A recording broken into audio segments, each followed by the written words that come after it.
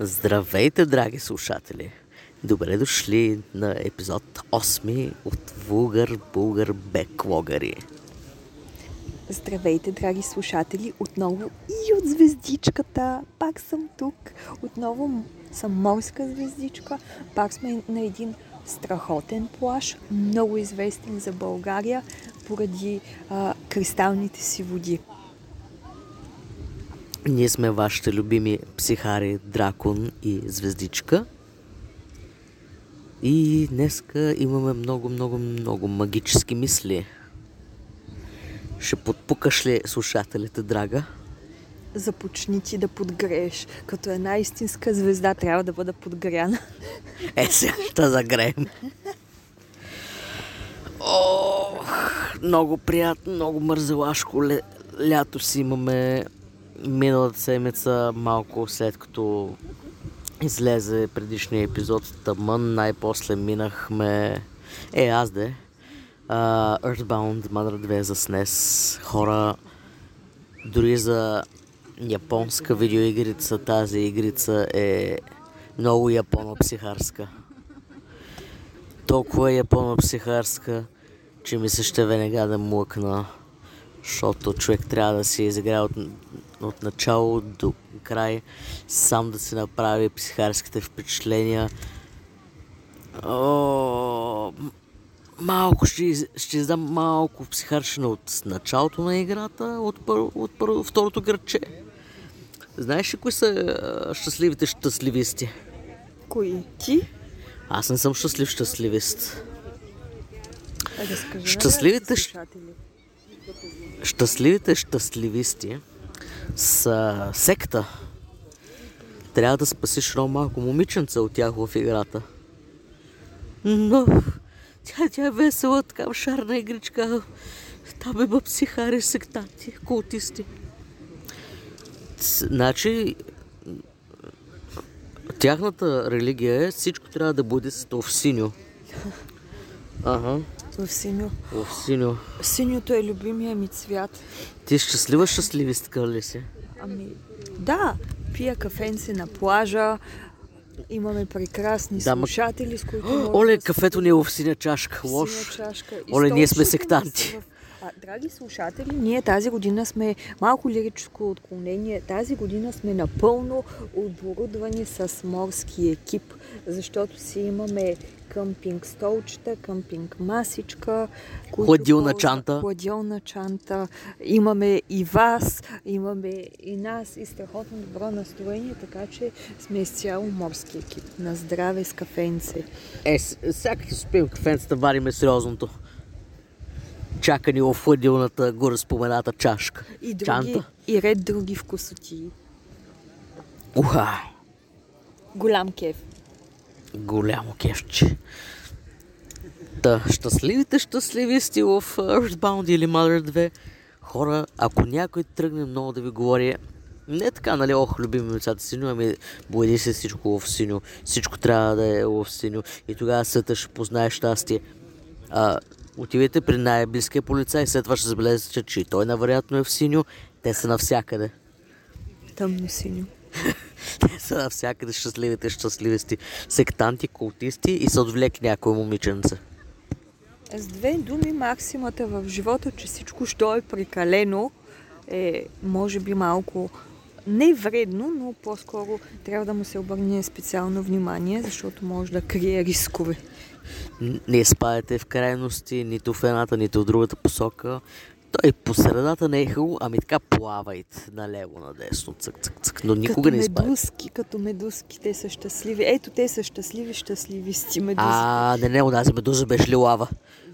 Огромна. Това беше една от най-красивите медузи.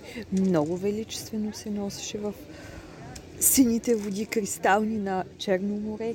Беше красива, много голяма, вероятно е на много години. Имаше сини пипала също, които бяха буквално под формата на корали. Много така живописна и с доста разновидности беше. Имаше синьо по ръба, по краищата на пелеринката, беше си като жива морска балерина. Много красива медуза. Красива и зловеща. Защото под нея се носеше една черна сянка, която да сигнализира на плуващите: внимание, внимание, пари, пари, но не топла царевица, а медуза. Царевичка!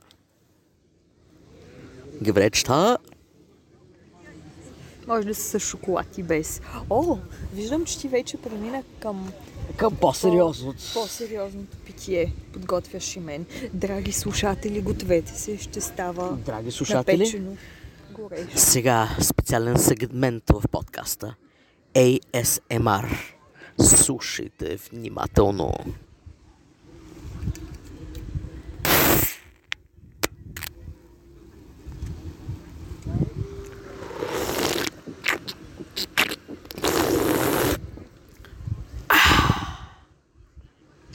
Това е нашият ASMR сегмент. Сега, който слуша, му се е припил биричка. Отварям ли? Разбира се. Ето още един ASMR сегмент.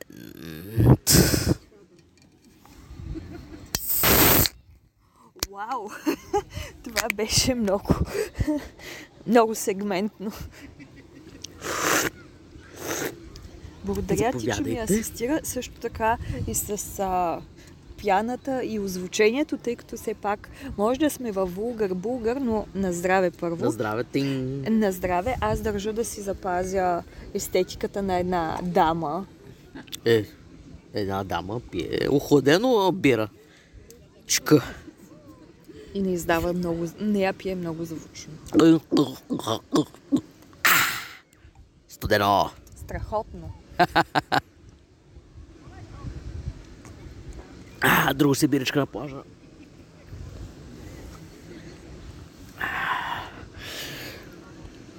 Та така, щастливи сте.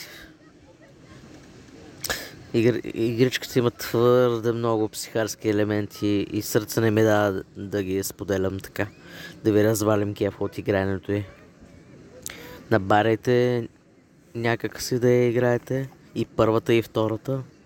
Според мен, опитай да дадеш още нещо като лек акцент, което би привлякло вниманието на нашите слушатели, без да навлизаш в сюжета. Има ли нещо, кое най-много те провокира в играта? До тук. Точно, че психарска даже и за японска игра. Това е ясно. Един психар няма да играе нещо не психарско. Малко по-детайлно. Аз съм разправил и детайли от играта в предишни подкасти. Наистина не искам и да се повтарям. Може би нещичко. Една трошичка разкрий. Има много черва. Тоест, не я гледайте в първите часове на денонощието, за да не продължите и в съня си да я играете. Играта е чревна. Чревна. Също така, ако сте яли нещо специфично, отново избягвайте. Но пък може да посочите любимото ви нещо за ядене и то постоянно ще се появява в играта. Интересно. И понеже мен като ма фанат лудите и се фиксирам на дадено нещо,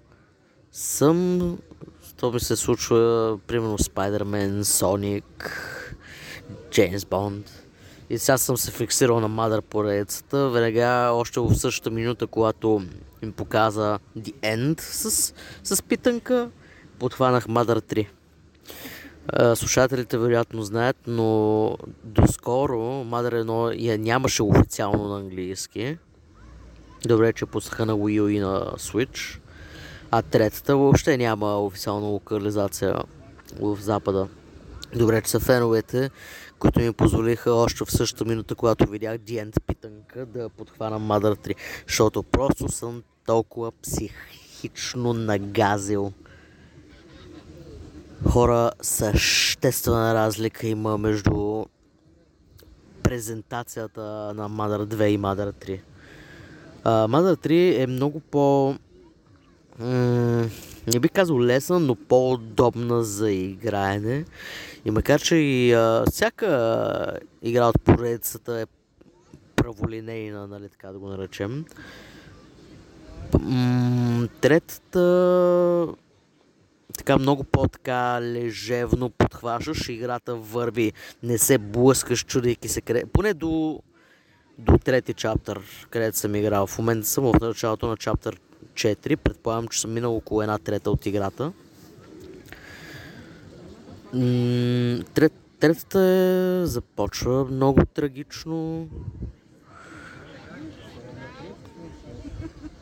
и то малко така да хваща за органите и не те пуща. Случва се и някакви политически интриганства. Първите 3 чаптера в играта даже нямаш пари. Част от събитията се развиват в нещо като село, като комуна. Обаче се появява някакъв злодей, дето подарява щастливи кутии. Дали не е член от щастливите щастливисти от предишната игра? Не се знае, кутиите са розови. Може да се промени ли цвета си. И така за 3 години от една комуна превръща в свръхкапиталистическо общество. Всеки има щастлива кутия в къщичката си и този, който няма щастлива кутия в къщичката си, поради не знае ни какви си причини, постоянно къщичката им я удрят светкавици. Чудим се защо ли. Интригата се задълбочава. Още съм в началото на 4-ти чаптър. Ще видим какво става нататък. Да, вече ми пари. Много тъжно. Да, парите понякога пречат, но пък ти осигуряват любими игри.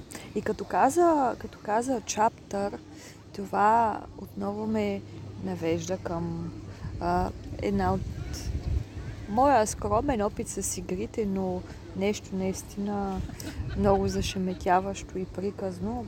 Байонета също е разделена на глави. Твоят опит може да е скромен, но ти все играеш най-висококачествените заглавия.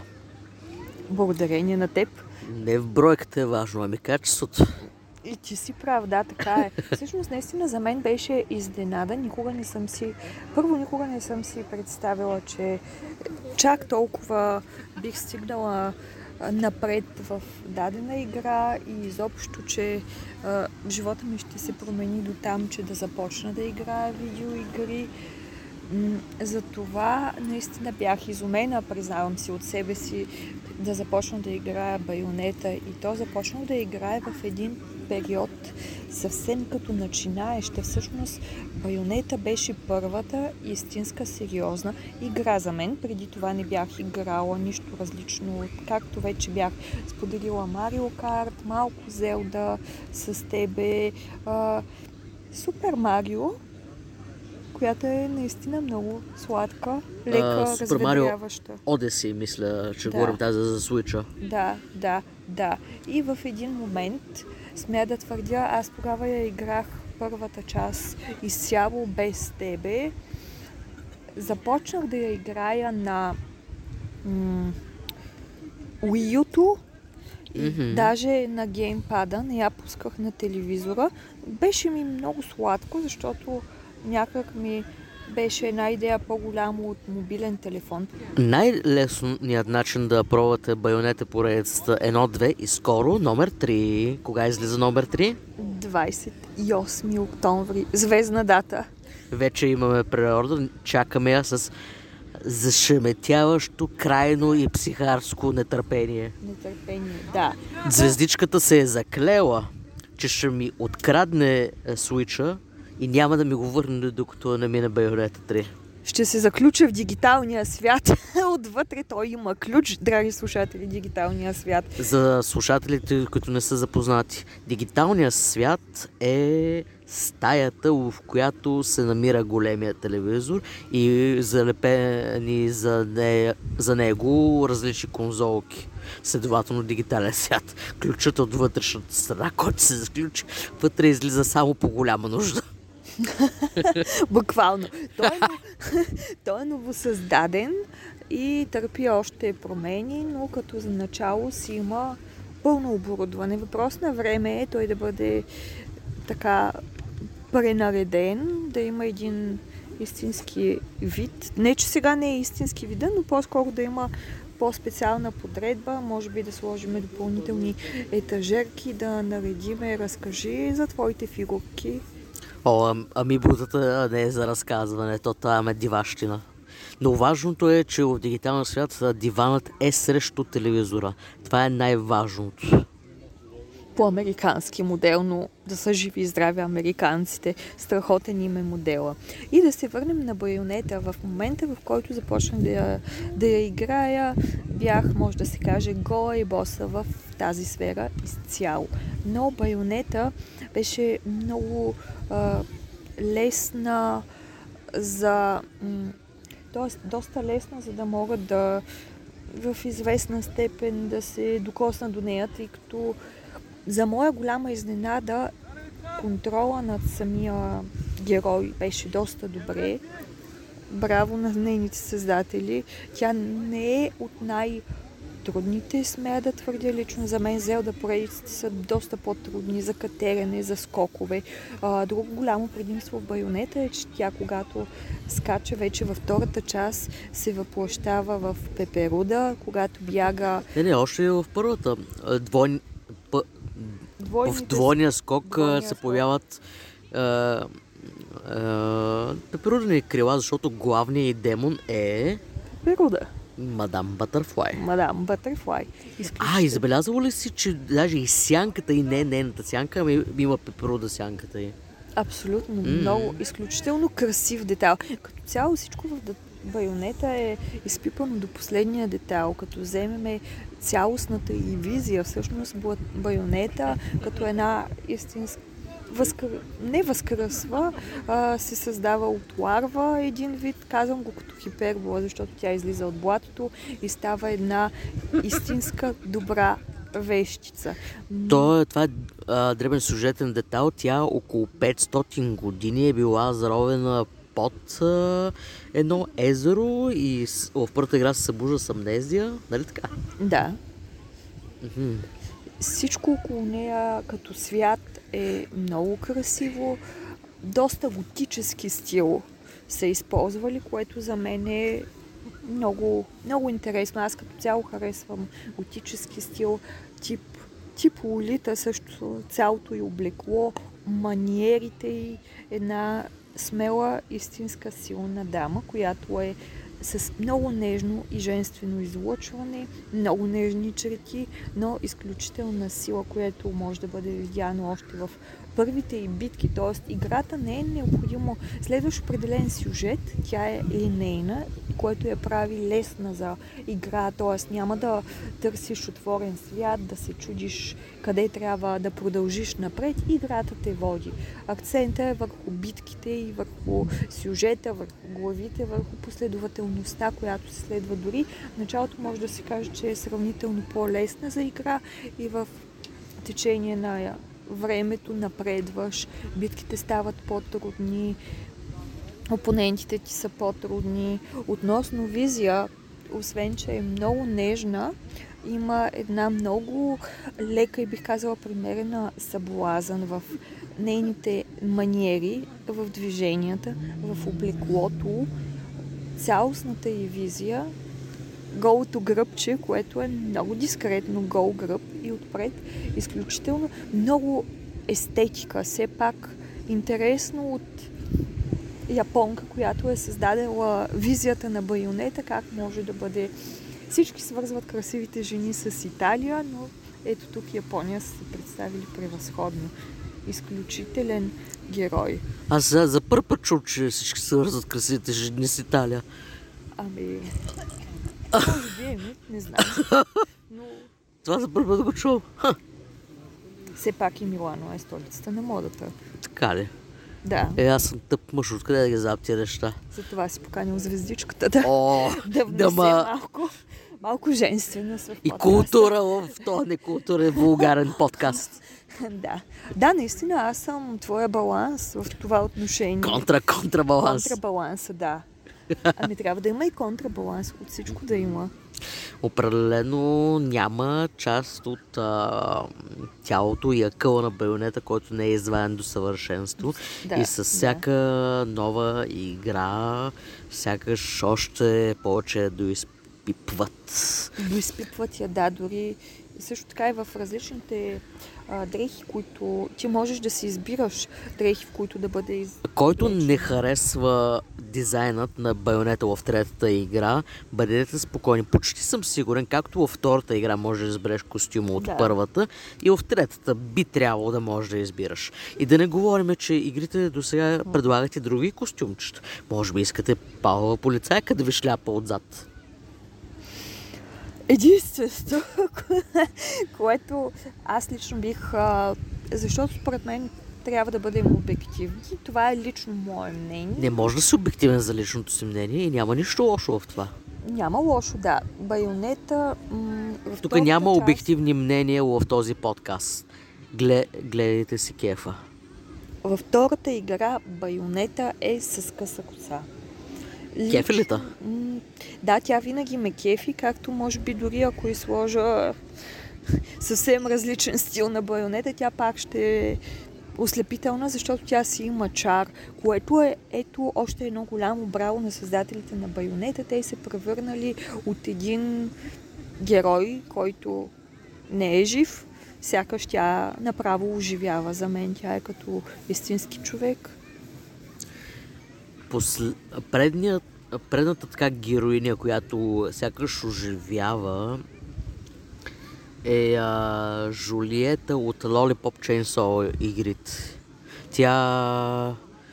не помня дали е излязла преди или след първата Байонета, но определено там имаше подобна характеризация.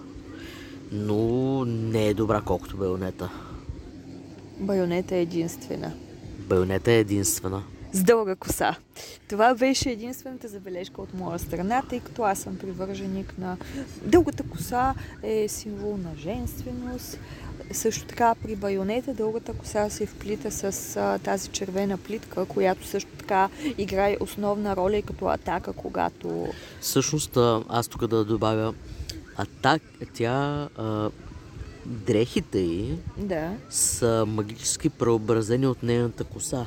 От нейната коса, тя е облечена в своята коса. В своята коса, да, което е естествено продължение към нейния костюм, към атаките, към борбата, когато тя придобие супер сили и в края на всяка битка, т.е. кулминацията на всяка битка, тя спуска косата си и това е изключително женствено. Не, че то не се случва и с късата коса, но някак си лично аз си я представям повече с дълга коса. И когато трябва да използва изключително голяма силна атака или като трябва да призове някой демон, тя се съблича голичка. Помните ли този детайл? Опа! За съжаление, камерата малко се измества, малко скрива детайлчетата. Това е част от характера на Байонета. Тя винаги е премерена, изтънчена. Тя не е толкова премерена, колкото ни пука. Тя не е тук да ни съблазнява. Тя си гледа своя кеф. Тя е тук дошла да свърши работа, да отрепе оня ангел или във втората игра демон. Тя е жена с вкус само за ценители. Дори и близалката, която добавя допълнителна, може да се каже директно еротика към нея. Лизи-близи. Пак е с определен маниер. Байонета никога не представя всичко от себе си на противника си. Винаги има с какво да ни изненада. И дори когато е притеснена, неспокойна, винаги се държи и действа уверено. Тя е изключително уверена. Тук отново може да подчертаем, че наистина прекрасни внушения спрямо. Все пак Байонета е игра, която е насочена към определен герой. Освен, че е линейна игра, тя е насочена към герой, не толкова към сюжет. В случая сюжета не е водещ в Байонета, но пак е една така добра препратка. Играта е достойна еволюция и наследник на Devil May Cry поредицата. И петицата на Devil May Cry, много трикове са научили от Байонета също и така взаимно си помагат. Както знаете, Хидеки Камия, създателя на Байонета поредицата, е работил върху Devil May Cry 1. Така че стилът на игра в двете поредици не са случайни. Има си почерк собствен, който се прилага. Devil May Cry 5 е много добра игра също. Личи си, че просто това не са... Това е, как да го кажа, конкуренцията, така позитивната конкуренция ражда на вас е по-богат речник, мило ми звездице. Какво ражда позитивната конкуренция? Позитивната конкуренция ражда тя е една градивна градация, мога да кажа. Може да имаш развитие, когато имаш положителна конкуренция. Разбира се, правилата на играта винаги трябва да са ясни и точни и без номера. Когато няма номера... Само най-хубави номера. Да.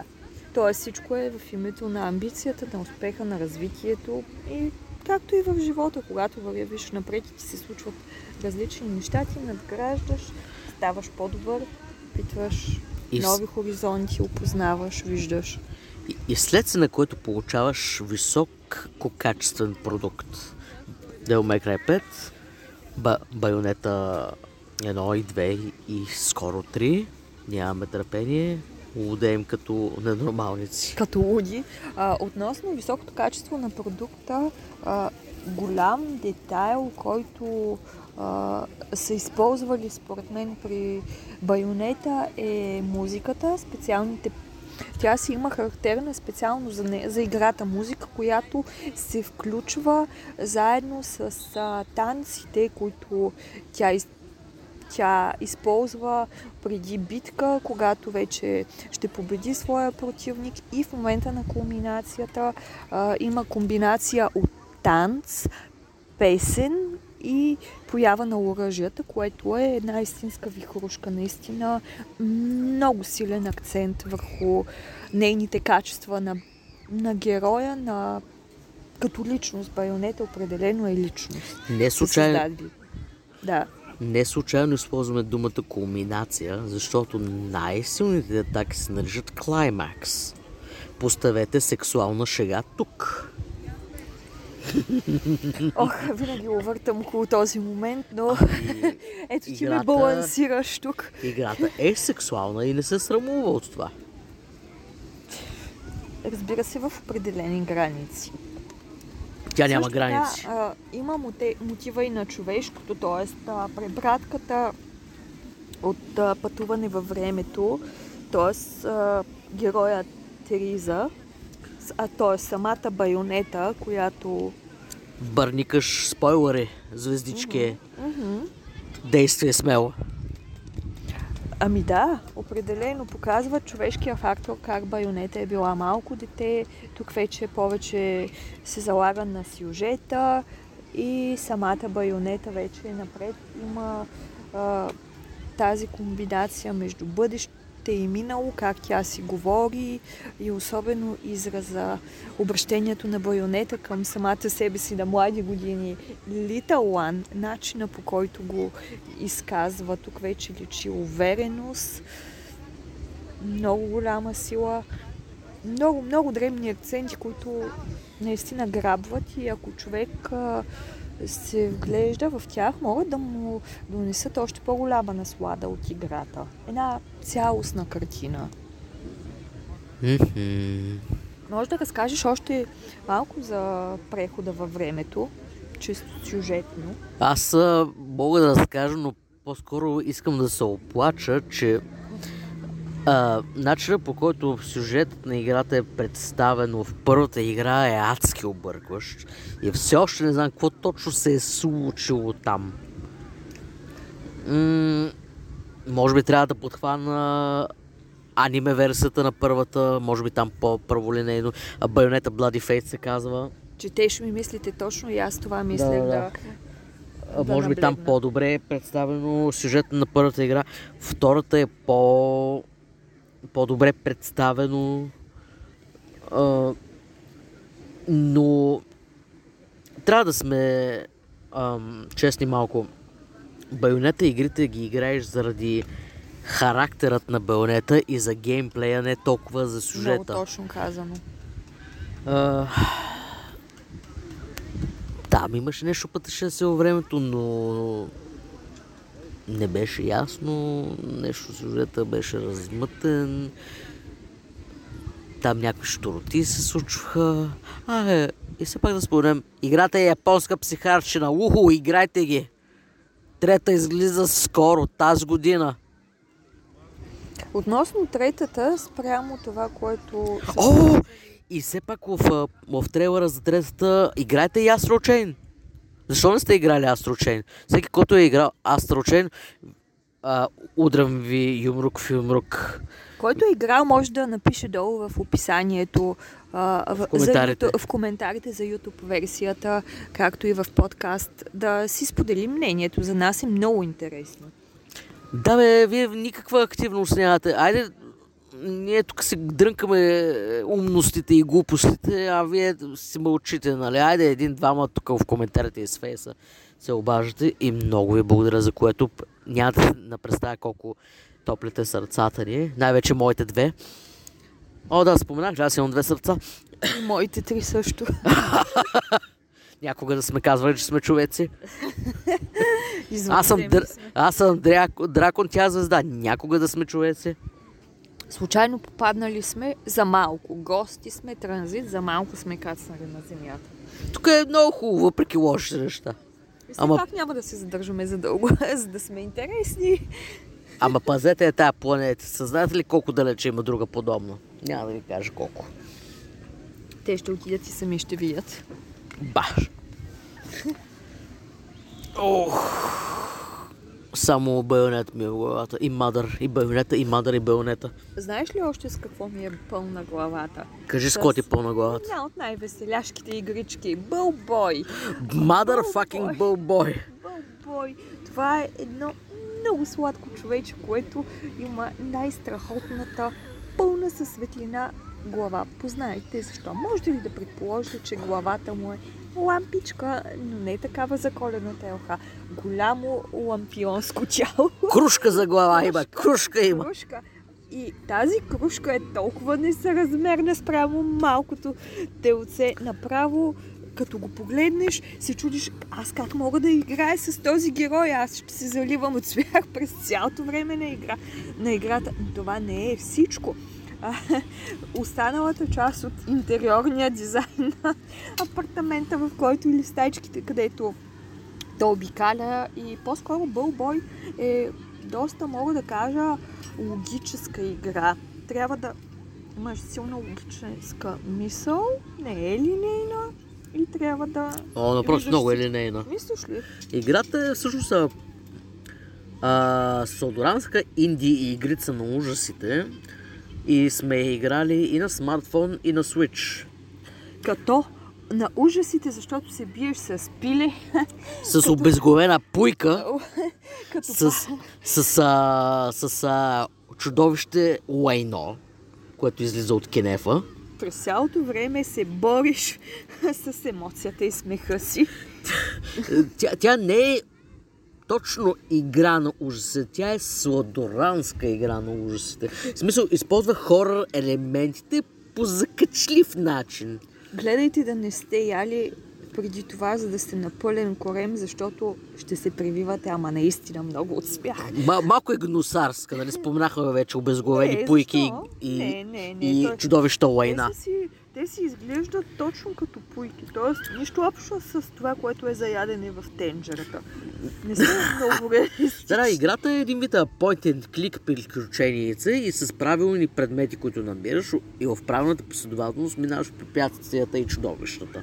Може да се играе на Android, да, споменахме, и на iOS, като само има ли и на iOS? Има, но супер. Искат пари, което е разбираемо, защото играта наистина си заслужава да дадеш някой лев. Тя е много сладка. Тя е много сладка. Весела. И ужасяваща, и сладка, и ужасяваща. Да. Интересно са приплели ужаса с забавата, играта. И ако сте на парти и я цъкате заедно, ще си умрете от смях всички. Обаче тя не е мултиплеер парти игрица. Да. То е достатъчно няколко човека за теб да си хихихаха. Всичко в игрицата е изключително странно и сладоранско и създава безпокойство, но с диволито чувство за хумор. Музичката е сладорано приятна и зловещичка. Черен хумор има колкото си искаш в нея. Лайнян хумор по-скоро. Тя е инди игрица, фърлете и един-два погледа, но заслужава си. Също така е някакси горе-долу като графична. Мисля, че цветовете са сравнително малко използвани. Предимно тъмно като графика. Тъмно и зеленяшко. Тук-там зеленяшко.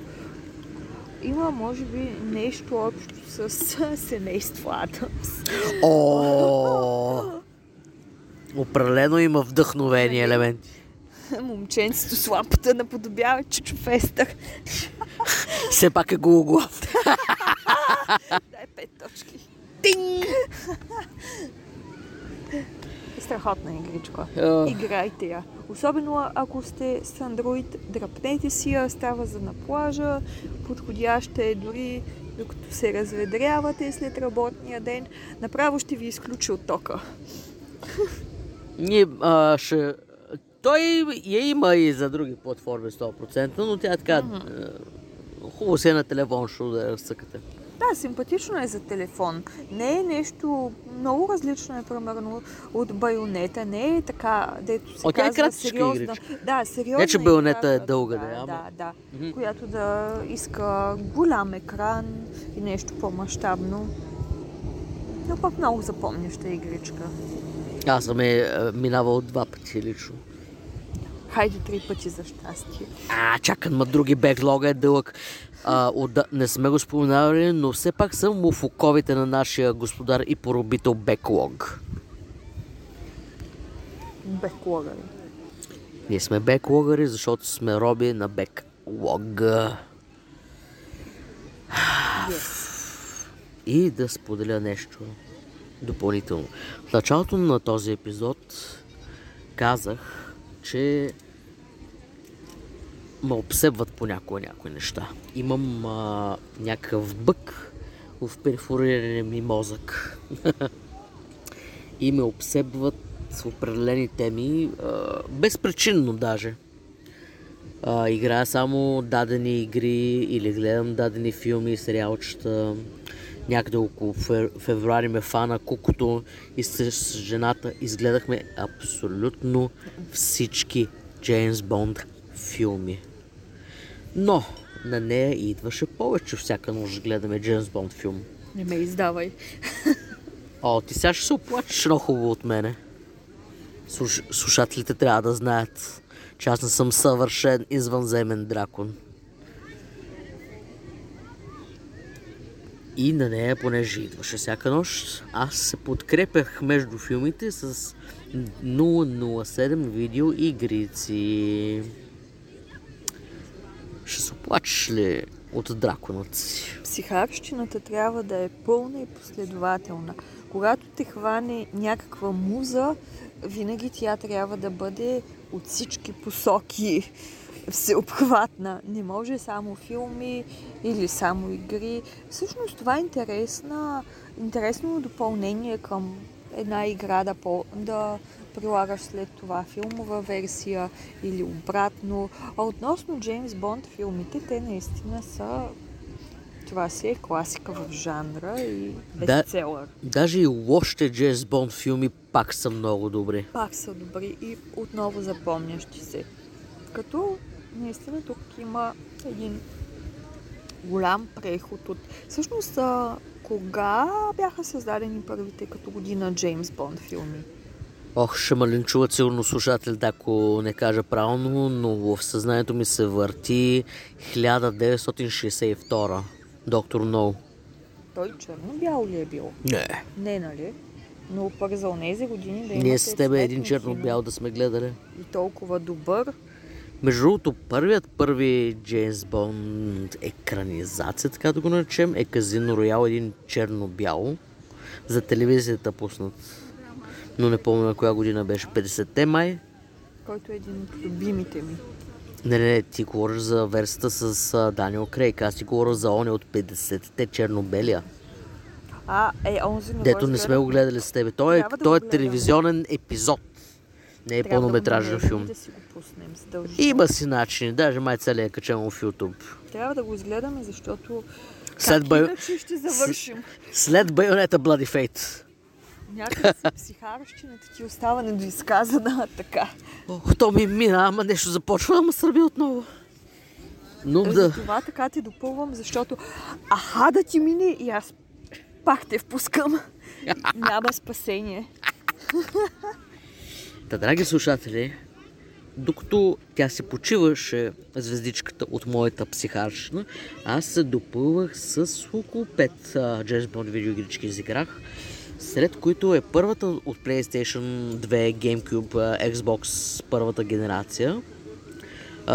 Говоря конкретно за играта 007 Agent Under Fire. Тази е много приятна, за съжаление малко кратичка игричка, но страхотен първи опит за тази дадена генерация. Аз я играх на GameCube и тази игричка има особеност една, че Джеймс Бондът, нали така да се каже, с който играеш в играта, като външен вид и глас, не прилича на никого от актьорите, играли нашият британски таен агент. Гласът и външния му вид сякаш Роджер Мур си е сложил прическата на Пирс Броснан и говори с така много изтънчен акцент. Игрицата си има своите задължителни бондизми. Например, игрите на думи, гаджети, дадените директно от Q, яки мацки, но не на нивото на Байонета. И за съжаление твърде недостатъчно игра и нива с нашата любима количка Астън Мартин DB5, която се появява все пак в играта. Злодеят в игрицата е клиширан даже с 2001, не запомняш се, но пък достатъчно оправдание си е да се минеш веднъж дваш игричката с кеф. Играеш нива от първо лице и стрелкаш по ложковци. Игрицата все още не знае как да ползва двата аналога както трябва, но благодарение на авто и ръчен локон успяваш да елиминираш ложковците. Да спомена, един готин елемент на играта е, че още от първото ниво можеш да минаш нивата по различен начин. И ако действаш точно както Джеймс Бонд би действал, например, ако застреляш пилот на хеликоптер с снайпер, играта те възнаграждава с точки и отключване на допълнително съдържание. Игричката е кратичка, но много приятна и добро начало и, как да кажа, блупринт за следващата моя най-любима игра, James Bond 007 Nightfire. Ти нещо Джеймс Бондско ще желаеш ли да добавиш? Как съм те побърквал? Луда фенка съм на Даниел Крейг. Съответно, това е един от, като изключвам Казино Роял, това е втория ми най-любим филм. Кой ти е първи любим филм? Казино Роял. А кой ти е втория? Даниел Крейг. Той не е филм, той е актьор. Актьора, който участва. Той мисля, че е последния излязъл до тук. Да, последния, да. Още се чуда какво ще правят с Джеймс Бонд 26. Ще видим. Включете Даниел Крейг отново. Не, той се отказа. Стига му толкова. Го, 5 филма. Стигат му 5 филма. Човека се умори. Кой го пита? Кой го пита? Ох, драги слушатели, аз викам стига ви толкова от нас за днеска. Морето зове. Не стига. нещо пропускаш най-същественото. Черешката на тортата. Кажи. Не си споделил, коя ти е една от най-големите страсти, след мен, разбира се, в живота. Телешка пържола. Опитай пак. Аз ли да не знам? Осведоми нашите слушатели, ако обичаш. Пропусна да разкажеш къде бяхме вчера. Къде бяхме вчера? Хепи. Няма да ти давам други допълнителни бонуси. Твърде много ти подсказах. Давай. Драги слушатели, до 11 септември, това е неплатено съобщение, посетете Държавна опера Бургас. Там има изложба на моят фетишизъм, на моята втора любов, на моята втора страст. Древноегипетска изложба. Държавна опера по Бургас. Бургас, Държавна опера по Бургас. До 11 септември. Ходете. Значи, дано да нямат инфрачервени... как се казваш, уния лампи, бе? Неоновите лампи. Плесках се аз, защото се замислях за древен Египет и преплетох езика. Когато влезеш там, преплиташ език, ръка, целия ставаш да преплетена. Аз имам и папирусът на Ани, или книгата на мъртвите, древноегипетската книга на мъртвите. И там имаше също изрезки на сцени от нея. И сега, като се върнем в старите ни грачета, ще си я прочетем отново. Включително и молитва 151 Б. Да видим какво се случва и какво става. И особено маската на Тутанкамон. Нещо изключително впечатляващо. Тази година е 100 годишнината от откриването на гробницата на Тутанкамон. Затова беше и изложбата. Като за любителите на Лего сет го има и под формата на Лего сет, нали? Няма го. Човека не можа да... Не можа.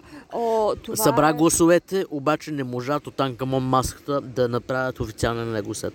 Скръбна вест. Скръбна вест. Стискаме палци, дано занапред има промяна в тези неща. Защото си заслужава. Наистина е нещо уникално, много различно и много добре структурирана е самата изложба. На първия етаж почваш постепенно, въвеждат те в историята, има си филм, който те запознава с реално това, което предстои да видиш.